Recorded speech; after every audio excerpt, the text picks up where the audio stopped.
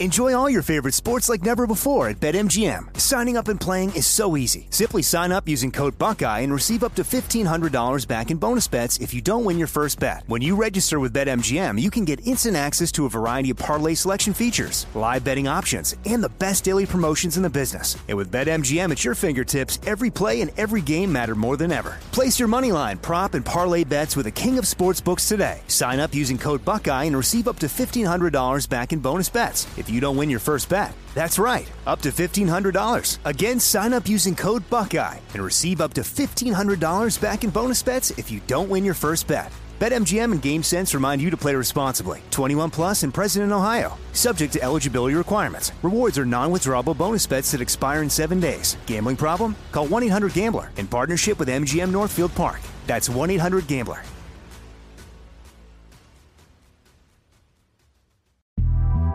The Big Take from Bloomberg News brings you what's shaping the world's economies with the smartest and best-informed business reporters around the world. We cover the stories behind what's moving money and markets.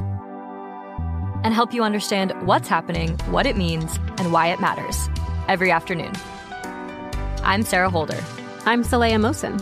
And I'm David Gura. Listen to The Big Take on the iHeartRadio app, Apple Podcasts, or wherever you get your podcasts. I'm Saleha Mohsin, and I've covered economic policy for years and reported on how it impacts people across the United States.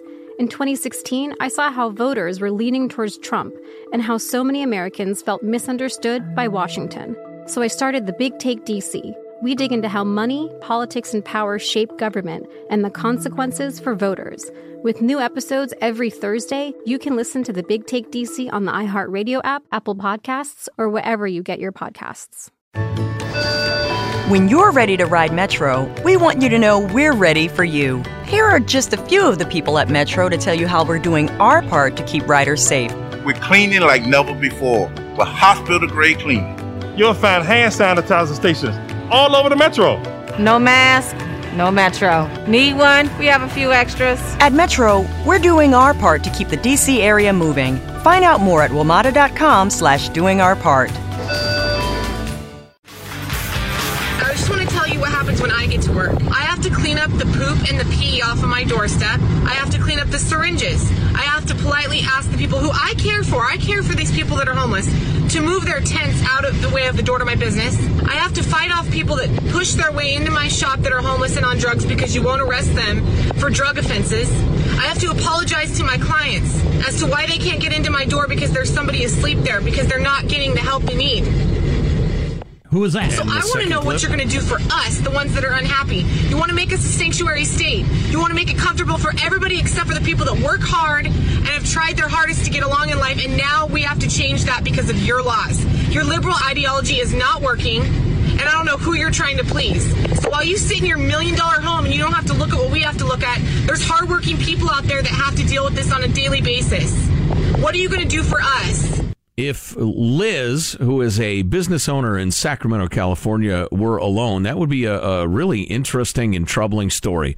The fact is that Liz is one of dozens, hundreds, thousands of business owners in blue states and West Coast cities that are dealing with this, and their voices are just not being heard by those who govern us, or haven't been until fairly recently. A rare example of how social media can be a positive, in that you can get your information out there, and if you really strike a nerve, it can catch on, and you can get a tremendous amount of attention. You don't need the local CBS affiliate to come do your story anymore. Right. You can get it out there. I'll be darned. Liz, who is a Sacramento business owner, joins us now. Liz, how are you? I'm good. How are you? Thanks for having me. Oh, it's really our pleasure, because we're, as you've probably guessed already, really with you on the idea that hardworking people, tax-paying people, reasonable law-abiding people should not have their cities descend into chaos and ugliness and in favor of, bums and junkies. But we know you don't want to use your last name. Why is that?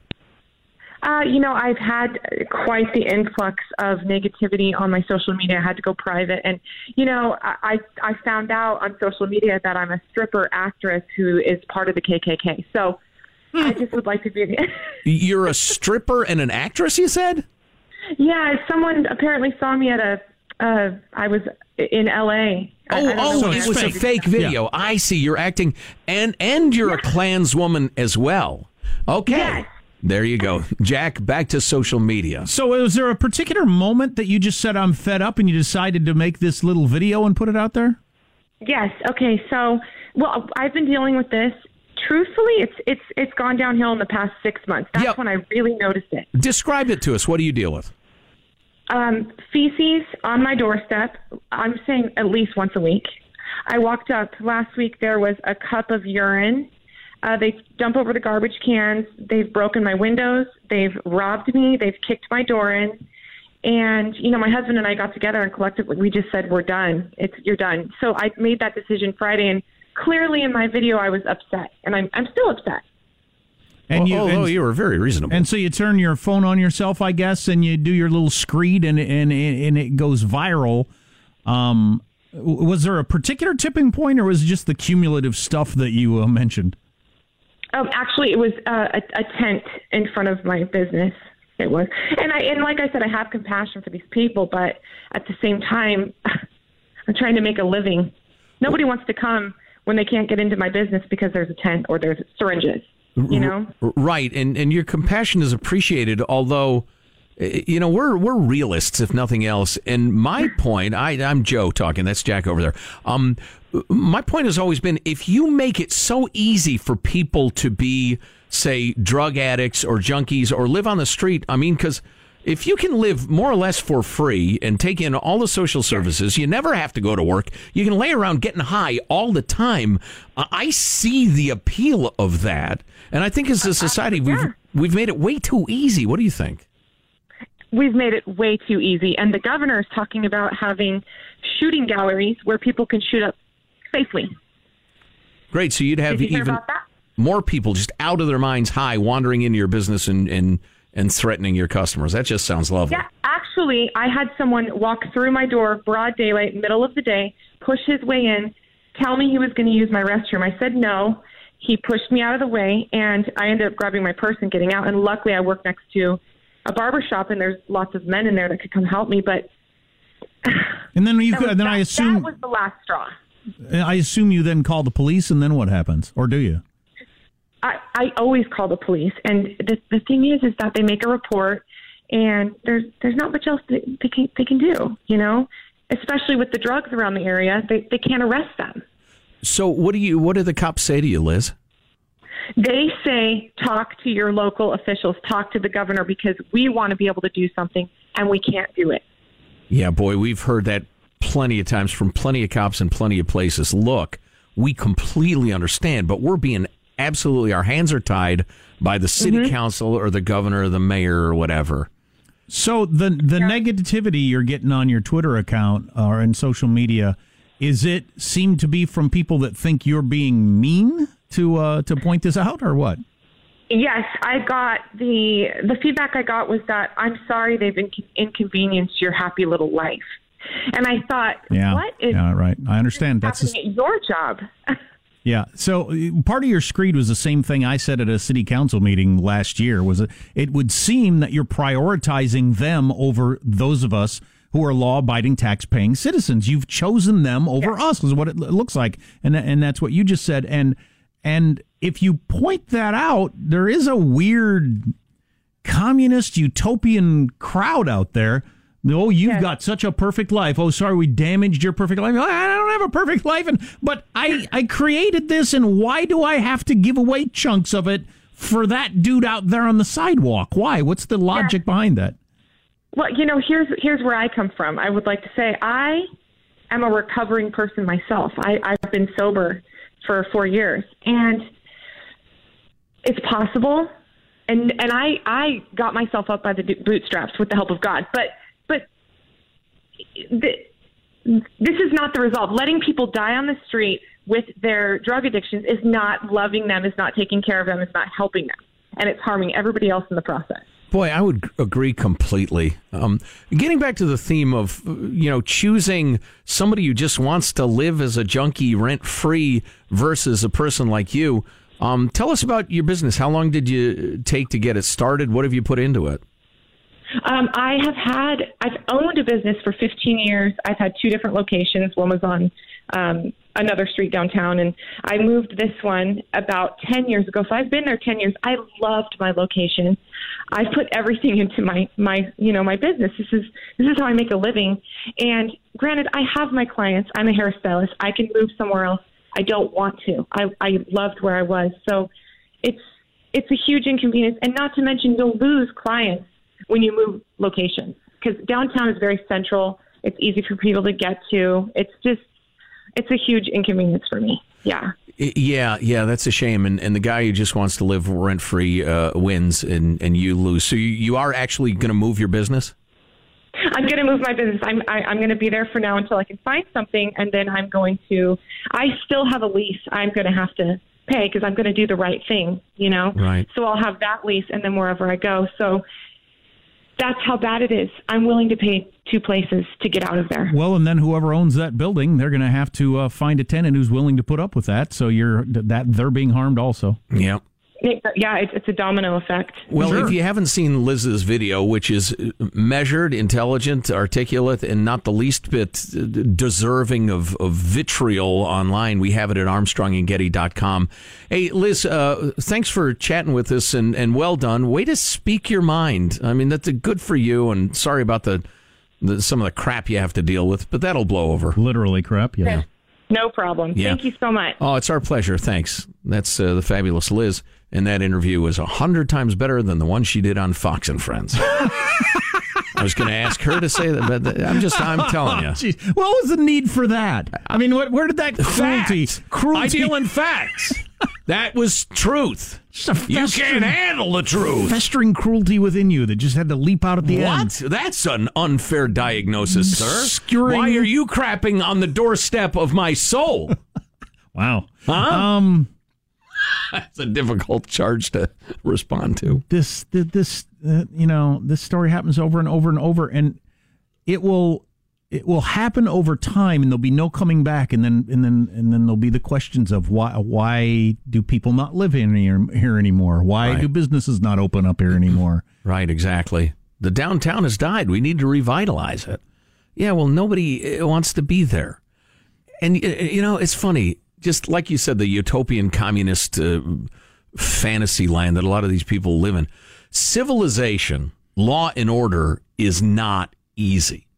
It's practically a miracle. It's unknown in huge swaths of the earth where death and pain and disease hold sway. And you have these places where it's been well established and it's very pleasant and reasonably safe and productive and prosperous to live in a place, and then people think that the things you have to do to preserve that are just too mean and we've got to get rid of them. I've said this 100 times. I ought to get a tattoo that, and I'll probably say it 1,000 more before they yank me off the air someday, inevitably. Discipline without compassion is fascism. It's cruelty. But compassion without discipline is chaos. And civilizations crumble. You've got to have the right balance. And more people, liberal, progressive people in progressive areas are realizing, this doesn't work. This is unlivable. This is miserable. Something needs to change. And I hope the word spreads. You also have to be a grown-up enough to deal with there might not, at least for now, be a perfect solution where somebody isn't hurt. I'm just saying you're going to have to choose law-abiding, tax-paying citizens over the drug addicts out on the street. Right. Well, where are they going to go? Somewhere where they don't impact the quality of life of honest people. That's as simple answer as I can give you. There are plenty of places like that, way out there or over there, just not somewhere they impact people's lives and standard of living. Or eventually, slowly, it's not going to be a mass wave that gets everybody's attention, but slowly over time, people are just going to kind of go away. Right. And your businesses will go away and the people will move out and you're going to think, what happened? Well, and I would like to hear a vote of recovering addicts. Yeah, we got a text on that. Okay. Letting people live in their addiction is not compassion. Right. I'd like to see a vote. If somebody were to make it effortless for you to continue your addiction, would that help you stop or hurt your effort to stop? I mean, the answer is self-evident, for the love of God. Anyway. And again, that's just a tangent to the whole thing. You got to let business owners be able to open a business in your city and have people walk in the door without being scared or stepping in human poop. Assaulted in your own business repeatedly. Crazy. Our text line is 415-295-KFTC. Armstrong and Getty. When you're ready to ride Metro, we want you to know we're ready for you. Here are just a few of the people at Metro to tell you how we're doing our part to keep riders safe. We're cleaning like never before with hospital-grade cleaning. You'll find hand sanitizer stations all over the metro. No mask, no Metro. Need one? We have a few extras. At Metro, we're doing our part to keep the D.C. area moving. Find out more at WMATA.com/doingourpart. I'm Saleha Mohsin, and I've covered economic policy for years and reported on how it impacts people across the United States. In 2016, I saw how voters were leaning towards Trump and how so many Americans felt misunderstood by Washington. So I started The Big Take DC. We dig into how money, politics, and power shape government and the consequences for voters. With new episodes every Thursday, you can listen to The Big Take DC on the iHeartRadio app, Apple Podcasts, or wherever you get your podcasts. The Big Take from Bloomberg News brings you what's shaping the world's economies with the smartest and best-informed business reporters around the world. We cover the stories behind what's moving money and markets. And help you understand what's happening, what it means, and why it matters. Every afternoon. I'm Sarah Holder. I'm Saleha Mohsin. And I'm David Gura. Listen to The Big Take on the iHeartRadio app, Apple Podcasts, or wherever you get your podcasts. Hi, I'm Michael Rappaport. And I'm Kibi Rappaport. And together we're hosting Rappaport's Reality Podcast. We have a passion for reality TV, and we're inviting you into our living room. We're dissecting the drama, and we're giving praise to the single greatest form of entertainment on television today. That is right. Reality TV is the greatest form of entertainment on television today. Listen to Rappaport's Reality with me, Kibi Rappaport. And me, Michael Rappaport, on the iHeartRadio app, Apple Podcast, or wherever you get your podcast.